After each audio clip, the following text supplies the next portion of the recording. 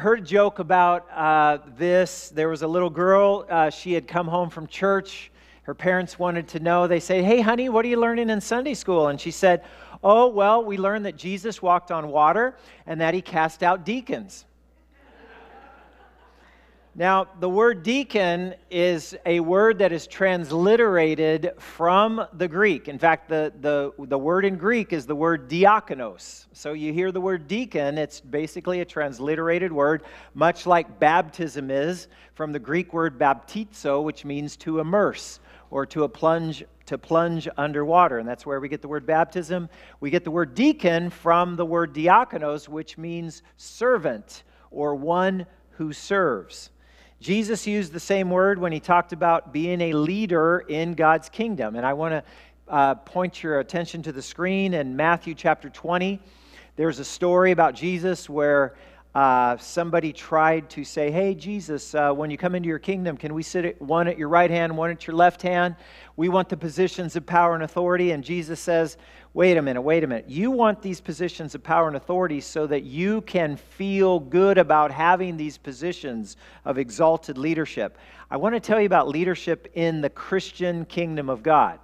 So Jesus called them together and he said this, "You know that the rulers in this world," now he's going to contrast now what happens in this world versus what happens in the kingdom of God, because Jesus is bringing his kingdom into this world. "That the rulers in this world lord it over their people, and the officials flaunt their authority over those under them. But among you," now he's talking about those of you who belong to God's kingdom with the reign of Christ, "among you it will be different. Whoever wants to be a leader among you must be your servant." That's the word diakonos. That's the same word that's used in 1 Timothy 3 when he's talking about the office of deacon and deaconess. "Whoever wants to be a leader among you must be your servant, and whoever wants to be first among you must become your slave. For even the Son of Man came not to be served, but to serve others, and to give his life as a ransom for many." Now, after Jesus' burial and resurrection, dying on the cross for us and being raised from the dead, it says that God also highly exalted Jesus, and he sat down at the right hand of God, and at the name of Jesus, every knee is going to bow, saying that Christ is Lord. And that's going to happen, everybody. Every knee is going to bow, whether they've accepted Christ as Lord, hopefully, or whether they haven't. That's still something that's going to happen in the future. So Jesus is exalted now, but when Jesus came to earth, he says this about himself. He didn't come to be served, but to serve others and to give his life as a ransom for many. Jesus is our model for living. So this is the kind of life that we're to live if we want to be leaders in God's kingdom. I don't know if you caught the significance of what Jesus was saying in these words, but this is revolutionary in the world today and what we think of leadership and authority in the world today. Jesus just turned leadership on its head. Jesus says true greatness comes not from having others serve you, but in serving others. Service is the way to advance in leadership in God's kingdom. So instead of trying to get ahead and achieve so that others can serve us, we are to become more like Jesus so we can serve them. Of course, the ultimate example is always Jesus, right? So now we're going to talk about deacons, right? We're going to talk about these servant leaders that the Bible calls deacons or deaconesses. They are the kind of men or women who, when they see or hear about something that needs to be done, when they see something that's missing, when they see a need, when they hear about an opportunity to serve, to help other people, to help a ministry in the church, they don't wait to be asked. They're the ones that are first in line, taking the initiative to go and do it, to go and meet that need. Now, we have an example of 7 men in the early church, and many church historians, they call these 7 men from the book of Acts chapter 6, they call them, quote, the first deacons. The first time that you actually see somebody serving as deacons in the church. These are 7 men who stepped up to serve, right? So the story is this. In the early church, the church was flourishing, and the church was growing like crazy, and God was totally blessing it. And they had their very first hiccup or problem in the church from the inside. You remember the Jewish leaders were persecuting them from the outside, so they had to deal with outside persecution, but inside everything was great until this happened right here. So it says the Greek-speaking believers complained about the Hebrew-speaking believers, saying that their widows were being discriminated against. Now remember, this is in Jerusalem. The Hebrews, the Hebrew-speaking people had the dominance, they had the authority, they had the influence in this city and in the nation of Israel. So there were other believers in Jesus who had Greek-speaking backgrounds. So in other words, you have this Hebrew-speaking widows over here, the Greek-speaking widows over here. There's a daily distribution of food to all the widows. But the Greek-speaking widows were noticing that there was a disparity. The Hebrews got better treatment than the Greek-speaking widows. And so they were being discriminated against. They brought this to the attention to the 12, to the apostles who were leading the church. And the 12 called a meeting of all the believers. And they said, we apostles should spend our time teaching the Word of God, not running a food program. Can you tell that's a New Living Translation? Yes. Not running a food program or not just distributing the food. So in other words, it wasn't that the apostles said, that's a menial task and we don't want to do that because that's something that other people can do. The apostle says, God has called us to this ministry of preaching and praying and teaching the Word of God to these thousands of new believers that we cannot take time out to do this other kind of ministry. But you need to find certain people to do this kind of ministry. So it says, and so brothers, here's what the apostles said to do. Select 7 men who are well respected and full of the Spirit. Now, by the way, he didn't say select 7 men who are in the trades, who have great mechanical ability, who have big toolboxes and big trucks, and make them your deacons. In this particular case, the qualifications that the apostles said 7 men who are well respected and are full of the Spirit and wisdom. We will give them this responsibility. And the church chose 7 men. All of them had Greek names, by the way. I think they were trying to make sure that there wasn't going to be any more discrimination in the distribution of the food to the widows.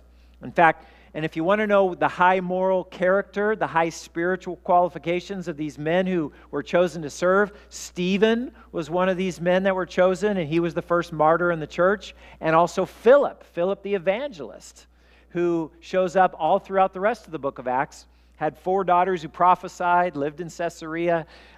These were 2 of the 7 men who were chosen. So there is this supernatural gift. Besides being chose to serve, besides having an attitude to want to serve, when you look at a list of spiritual gifts in the New Testament, there is also a spiritual gift called serving. It's mentioned in the book of Romans, chapter 12 and verse 7. And Paul says this, if a person's gift is serving, then let him serve. C. Peter Wagner, he's a great teacher from Fuller Seminary. He wrote an awesome book about 35 years ago. I read it in college. No, I read it when I was in elementary school. Did I say college? Yeah. Okay, yeah, when I was in college and we were studying spiritual gifts, and he has a book that is specifically focused on spiritual gifts. And this is what C. Peter Wagner, the professor at Fuller, says about the gift of service. It is the ability that God gives to certain members of the body of Christ to meet needs involved in a task related to God's work, and to make use of resources to meet those needs. Sounds like a fancy definition, but basically says, look, these are people that God supernaturally gifts. They have this kind of spiritual antenna. They detect needs that are there in the church, and they are motivated to make use of their resources to help meet those needs in the church. So that's the supernatural gift of service. Now, I don't know if a deacon has to have the gift of service in order to become a deacon or not. I tend to doubt that.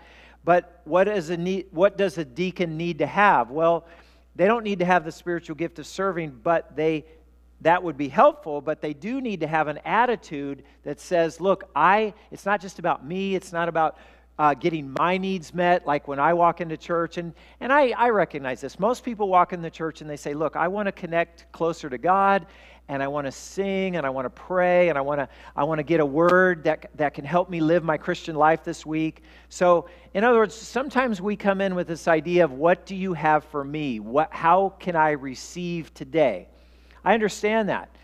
When you get past that level and you get into higher spiritual maturity, you come to church with this idea of, God, you have blessed me all during the week. I want to go and be a blessing. I want to go and help others. I want to help meet needs. I want to encourage other people in the body of Christ. I want to help grow the kingdom. So having that attitude that wants to serve and meet other people's needs, there's the real key. And when you see somebody doing that consistently, that person probably would be a good candidate to become a deacon or a deaconess. So now let's go to 1 Timothy 3, because this is where Paul's writing this letter to Timothy. He says this is how you're to establish things to make sure the household of God is running in proper order. He talked about elders in the first half of chapter 3, and now he's going to talk about deacons and deaconesses. So you go to verse 8, just back it up one slide, and it says, in the same way, deacons must be well respected and have integrity. They must not be heavy drinkers or dishonest with money. One thing I would call your attention to is, as you're reading this list about qualifications for becoming a deacon, ask yourself, well, what's the difference between a qualification for becoming a deacon and a qualification for becoming an elder? There are a few more qualifications for elder, but the list is very similar. It's uncannily similar to being an elder. So, in other words, it's not like the elders, they're the spiritual leaders of the church, and the deacons just take care of the practical stuff. It's saying the moral qualifications for the deacons are almost as high as the elders, right? So there's supposed to be at least 4 things that you see right there in verse 8 of chapter 3. They're supposed to be well respected, right? Well respected. They're supposed to be dignified and serious in their business, both inside and outside the church. Find somebody who's well respected in the church community and also outside in the city and community where they live. Somebody who has integrity. That word integrity means wholeness, right? That means that what you see is what you get. What you see in that person on Sunday morning when they're smiling and they're saying, hello, good morning, God bless you, that's the same character you're going to see on a Wednesday afternoon at Whole Foods, right? That's a person who has integrity. Somebody who's not a heavy drinker. As I joked 2 weeks ago, you're not just looking for a guy who can hold his liquor. You're looking for somebody who's not governed. Their life is not governed by the consumption of alcohol or drugs or any kind of mind-altering substance. And I'm afraid that in today's world, you have to include painkillers. You have to include prescription drugs, opioids, because they are a menace in our society now. It must not be heavy drinkers. They must be temperate, not holding to much wine, is literally what it says there in 1 Timothy. And then somebody who's also not dishonest with money. Because if you're going to become a deacon or a deaconess, you're going to probably be handling some of the church money. Somebody who's not fond of dishonest gain. They're not characterized by somebody who might be greedy or somebody who just loves money, right? Paul's going to focus on that issue, on the love of money and how it's such a trap and an ensnare and an endangerment to us later on in chapter 6 when he talks about the love of money being a root of all kinds of evil. So back to the deacons now, verse 9. The deacons, if you're gonna choose somebody to be a deacon in your church, they must be committed to the mystery of the faith now revealed and must live with a clear conscience, right? They're to hold on to the Christian life as it's been revealed in the New Testament that we have. They're to know God's Word, to learn God's Word, and to live God's Word. That means by hold on, be committed to this. And to be committed to this idea of the mystery of the faith, right? We think of the word mystery and we think of something like there's a crime and it hasn't been solved. Or there's a reality happening and nobody has an explanation for it. The word mystery, mysterion, in the New Testament is not about something that is still hidden. Mystery in the New Testament means something that used to be hidden in the past, but now it's been revealed. So the deacon that's holding on to the mystery of the faith, they understand the gospel message, that the hidden plan of God to save the world, to send His Son Jesus into the world, and now Jesus being revealed for the rest of the world through the proclamation of the gospel, that's on display for everyone to see and hear and understand. So they're holding on to that mystery, that proclamation of the gospel that's on display for everybody.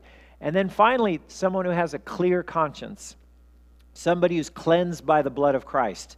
I found this passage in Hebrews 10, verse 22. It says, in Christ, we have our hearts sprinkled to cleanse us from a guilty conscience. We have our hearts sprinkled to cleanse us from a guilty conscience. That's what the priests used to do in the Old Testament in the temple area. They used to sprinkle blood on all the sacrifices. They sprinkled blood, and they said, without the shedding of blood, there is no forgiveness of sin. But since now we in Christ have been cleansed by the blood of Christ, we don't have any more offenses toward God. We are forgiven. Our consciences are clear. And that person walks in freedom. They're not walking around like, I'm just a terrible sinner and God's just, by His mercy, He hasn't struck me dead yet. No, it says, no, God has forgiven me and I'm walking in that freedom. It is for freedom that Christ has set me free. Right? So now verse 10, it says, before they are appointed as deacons, let them be closely examined. In other words, just because somebody's name shows up on the ballot, do you know that person?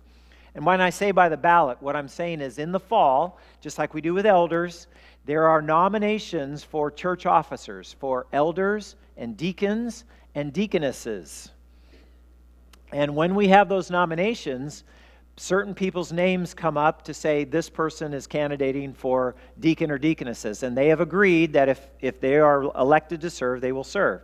And one of the things that Paul says in here, it says, before they're appointed to that, let them be closely examined. If they pass the test, then let them serve as deacons. When I say pass the test, I don't think it's talking about a doctrine. Like, okay, can you recite the Apostles' Creed?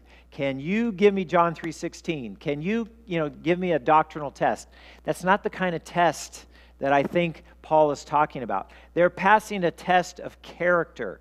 They're passing a test of morality. They're passing a test of when there's a need in the church, is this person one of the people in the front of the line to say, I want to help meet that need. What can I do to help? Right? Those are the kind of tests I think that person is passing. And in that testing phase, there's 3 stages. Somebody's tested, somebody is proved by that testing, and when they're approved true by that testing, now they can be approved to become a deacon or a deaconess, right? Were they approachable by the public? Do they have a good reputation of honesty and respect out there in the community? When they were given a responsibility or a task, somebody gets a job to do, did they follow through on that? Did they do what they said they were going to do? If they let their yes be yes, did they complete the promise that they made? So there are some of the qualifications that we have for deacons. Now, that's the men. Now we're going to switch over to the women. And women, I hesitate to tell you this, but you only have one verse versus all the other verses on elders and deacons. But in verse 11, it's specifically talking about women, and what I think is talking about the women deacons. What does Paul say about them, right? So in verse 11, it says, in the same way, and the translation, the New Living Translation that I have here says, in the same way their wives must be respected and must not slander others. They must exercise self-control. They must be faithful in everything they do. Now notice I put their wives there in yellow because literally in the Greek it says, in the same way the women must be respected and not slander others. Now, some of the translators took the liberty to say, well, we think when they're talking about the women, most of the time when it mentions that, it's talking about the wives of the husbands. So we're saying if it's deacons that we were talking about in this context, now we're talking about their wives. But the women, another way of translating that could be the women who are serving as deacons, what we call the deaconesses. literally the women. So it could refer to their wives, or it could refer to the women deacons who are in the church. So if you're talking about the women in the church who are deacons, there are 4 qualifications right here in verse 11 to say, if you see this person's name on the ballot, as you know this person or what you know about this person, do they meet these qualifications, right? So, by the way, the women are used as deacons all over the place in the New Testament. In the early 2nd century, this is outside the Bible, but in the early 2nd century, there was a Roman governor in Asia Minor, which is modern-day Turkey. His name was Pliny the Younger. Now, don't confuse him with Pliny the Elder, the beer. This is Pliny the Younger. By the way, this was actually the nephew of the real Pliny the Elder, who was a naturalist. I don't know if he made beer or not. But Pliny the Younger was a governor in Asia Minor near the city of Ephesus in the 2nd century, and he's apparently familiar with female deacons in the church during that time. So just a historical note, by that time there were female deacons in the church. In Romans chapter 16, if you want to see it in the New Testament, Romans 16, Paul says, I commend to you our sister Phoebe, who is a deacon in the church in Cenchrea. Cenchrea is near Corinth, right? So Phoebe's called a deacon in the church. And by the time Paul writes the letter to the Philippians, and he says, hey, greetings to you Philippians, he says, to all the saints in Christ Jesus who are at Philippi with the overseers and deacons. So one of the earliest churches in Europe, the first church planted by Paul, now, some 10 years later, has both overseers, or what we call elders, and deacons in that church. Now, these women who serve as deaconesses, they must be 4 things, right? They must be, number 1, respected. That's the same word it's used to say the deacons must be respected. Well, so must be the deaconesses. Dignified, serious about their business. They have earned the respect of the rest of the church by their good lifestyle, by their words, and by their actions. And when I say by their words, you find out what the second qualification is. And Paul mentions this specifically. A deaconess must not be one who's characterized by slandering others, not somebody who's known as being a malicious gossip. By the way, that word slander, must not slander others. Do you know what the word is in Greek? Diabolos. Diabolos. Anybody know diablo in Spanish, right? The devil.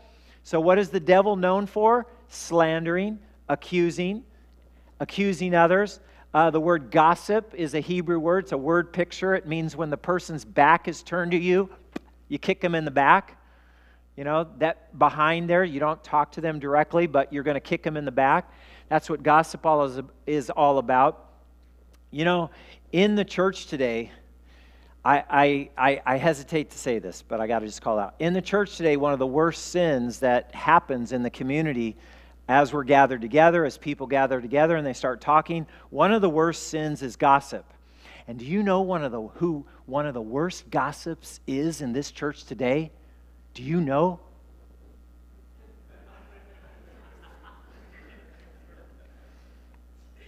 So they must be respected. They must not slander others, not known for being malicious gossips.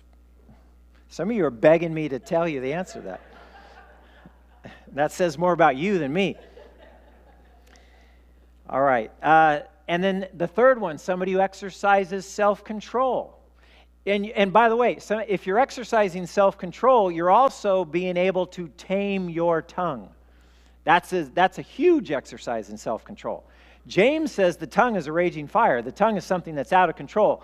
You know, you can control a horse by a bridle. You can control a ship by the rudder, but you can't tame the tongue. The tongue is like a spark that sets off a forest fire, sets off by the fires of hell. Who can tame the tongue? I mean, read James chapter 3. He rails against malicious talk and misusing the tongue to bring down other people, right? Lisa, you have this awesome, you can tell it some other time, but it's a great story. In fact, if she ever does a GTO, say, hey, Lisa, do the thing with the toothpaste, okay? Yeah, just remind her, say, do sometimes something with the toothpaste. Exercising self-control, taming their tongue. large, powerful horses. James says at the end of that passage in James 3, he says, out of the overflow. Now, in fact, Jesus says these words. Out of the overflow of the heart, the mouth speaks.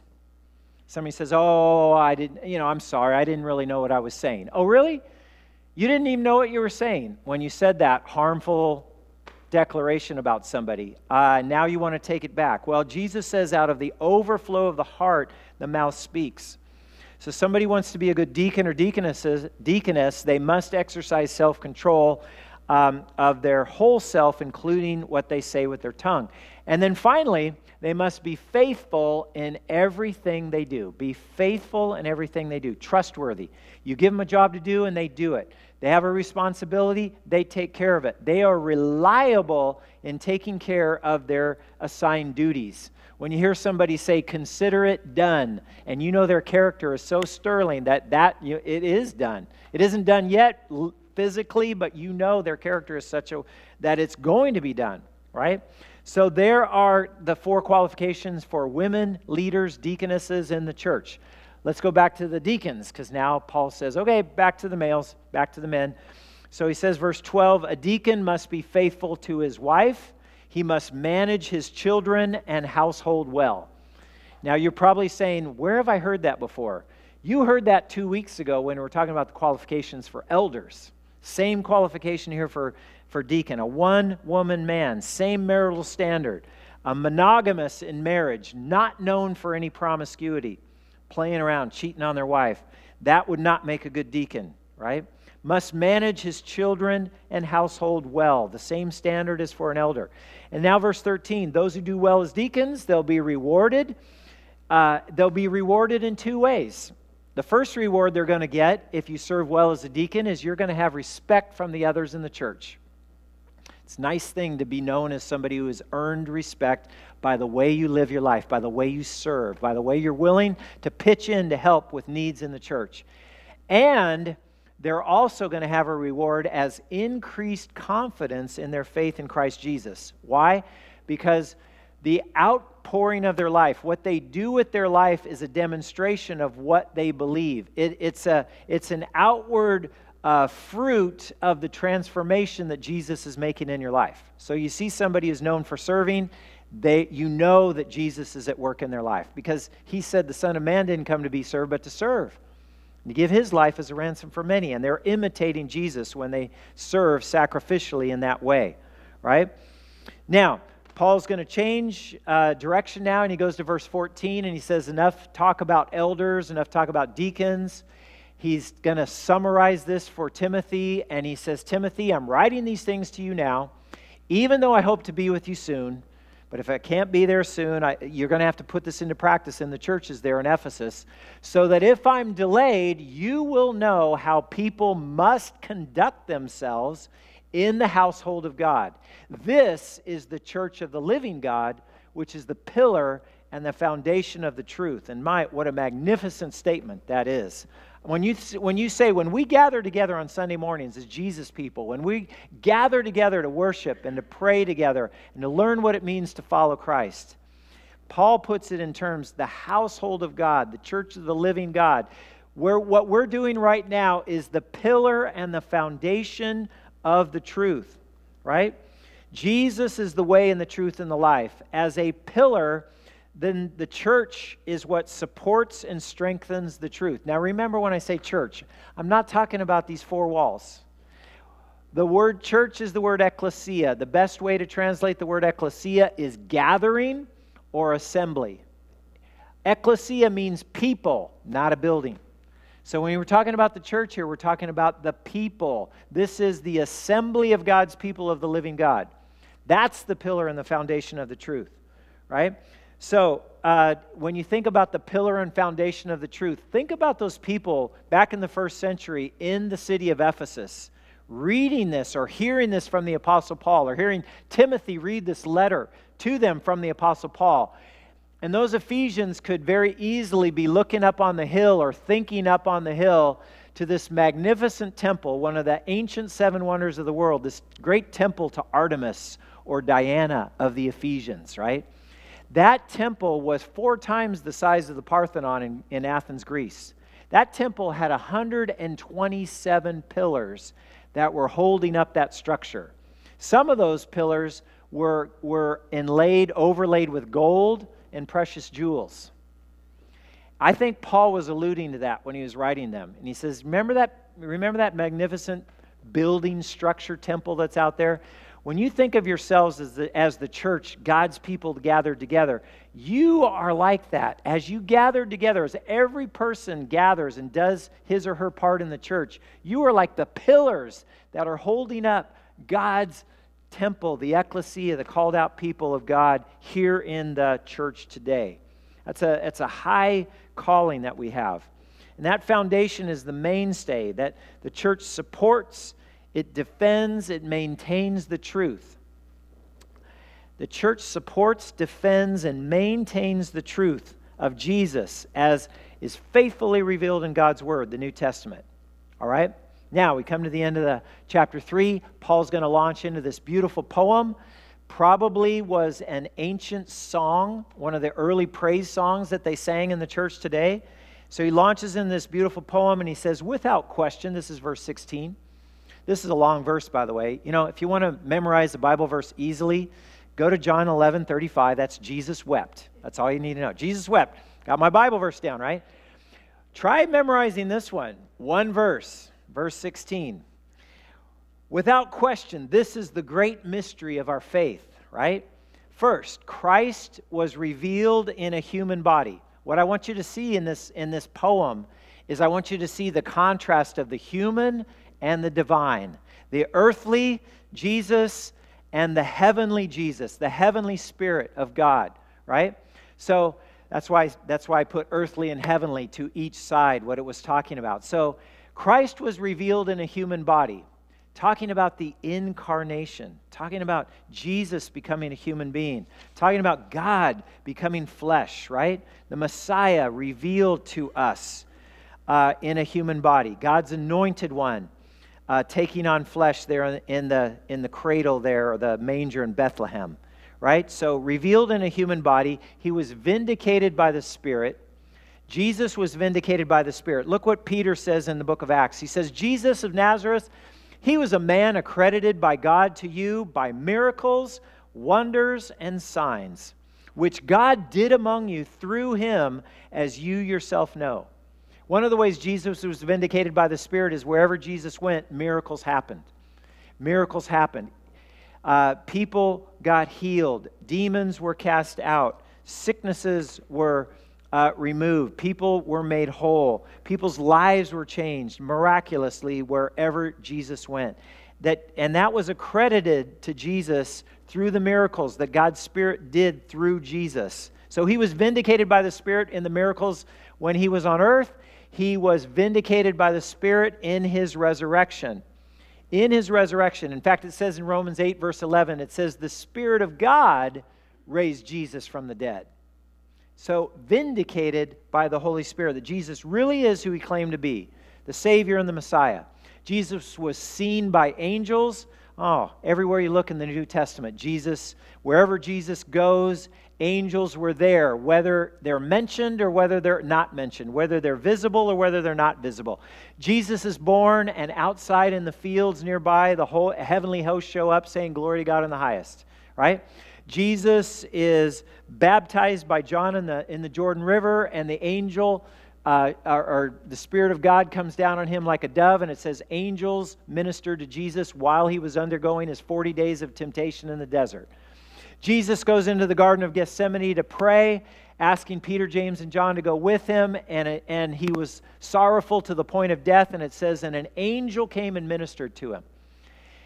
When you see the resurrection in the empty tomb, there are two angels standing there or sitting there saying, why are you looking for the dead among the living? He's not here. He's risen.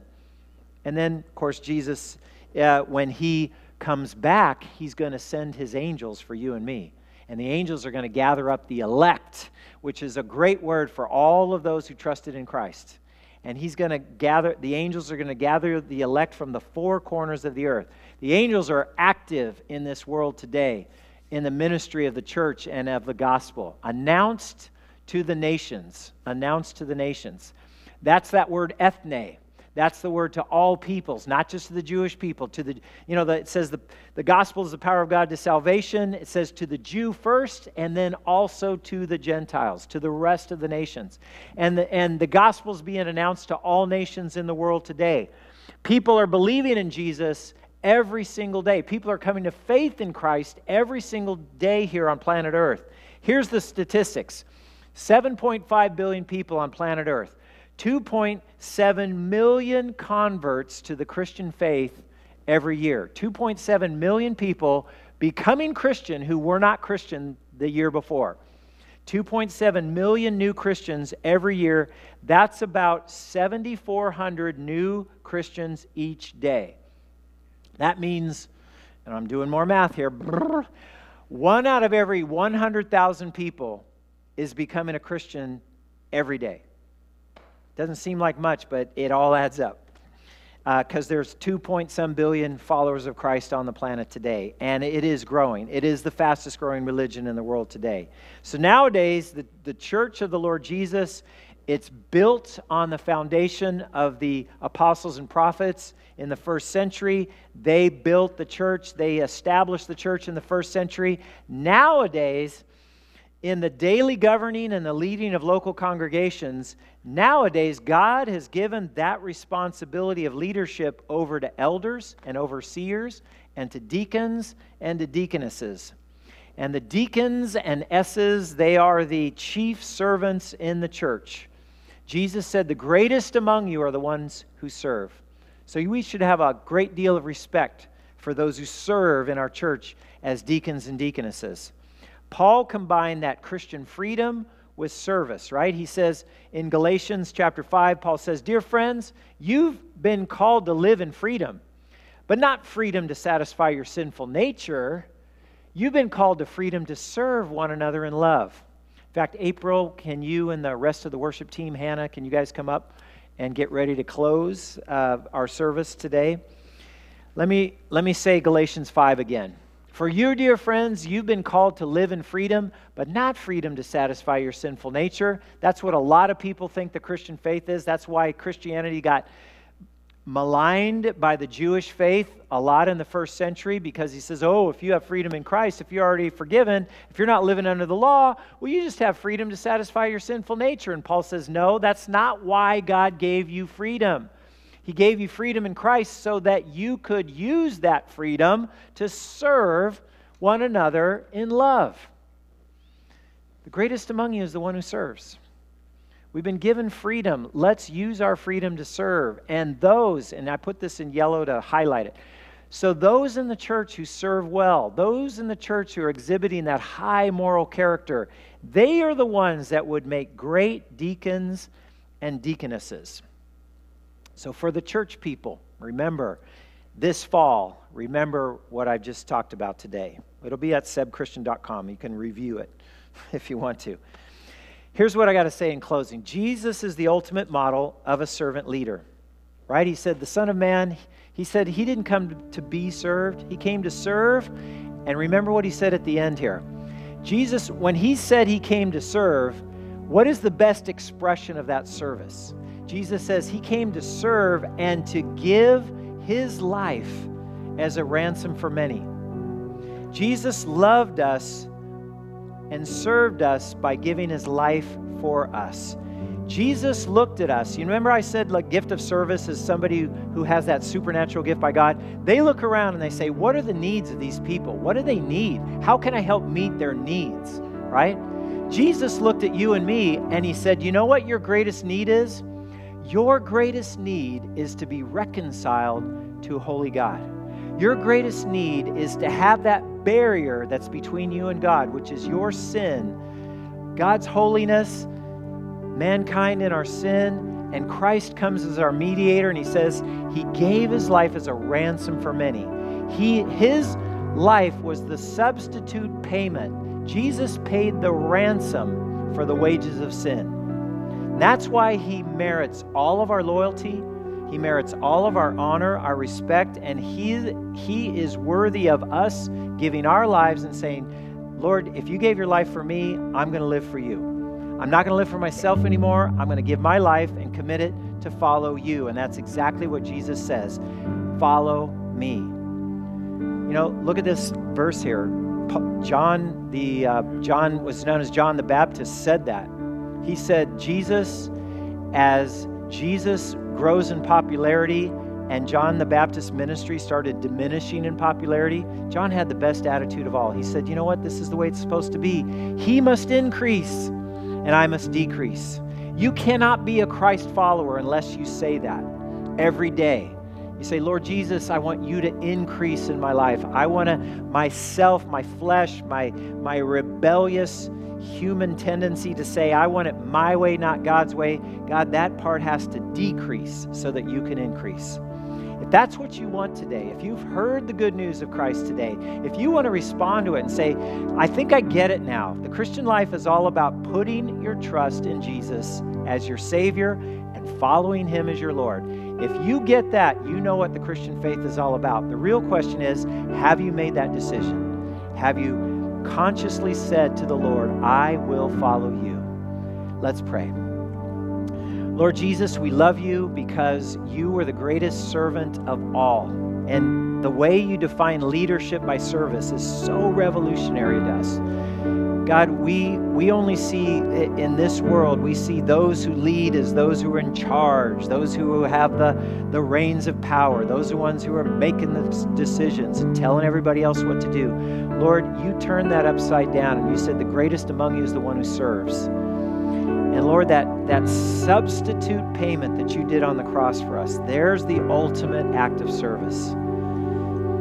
So Lord Jesus, we give our lives to you today. We say, forgive us of our sins. We say, cleanse our hearts, cleanse our guilty conscience. Lord, fill us with your Holy Spirit, Lord, and empower us to live the kind of life that pleases you, the kind of life that walks in fellowship with you, the kind of life that says, I want to love the way you love. I want to look around and instead of thinking only about me, I want to think about how to help other people. God, help us to live that kind of life as we know you and as we follow you in a deeper way each day. We pray these things in Jesus' name. Amen.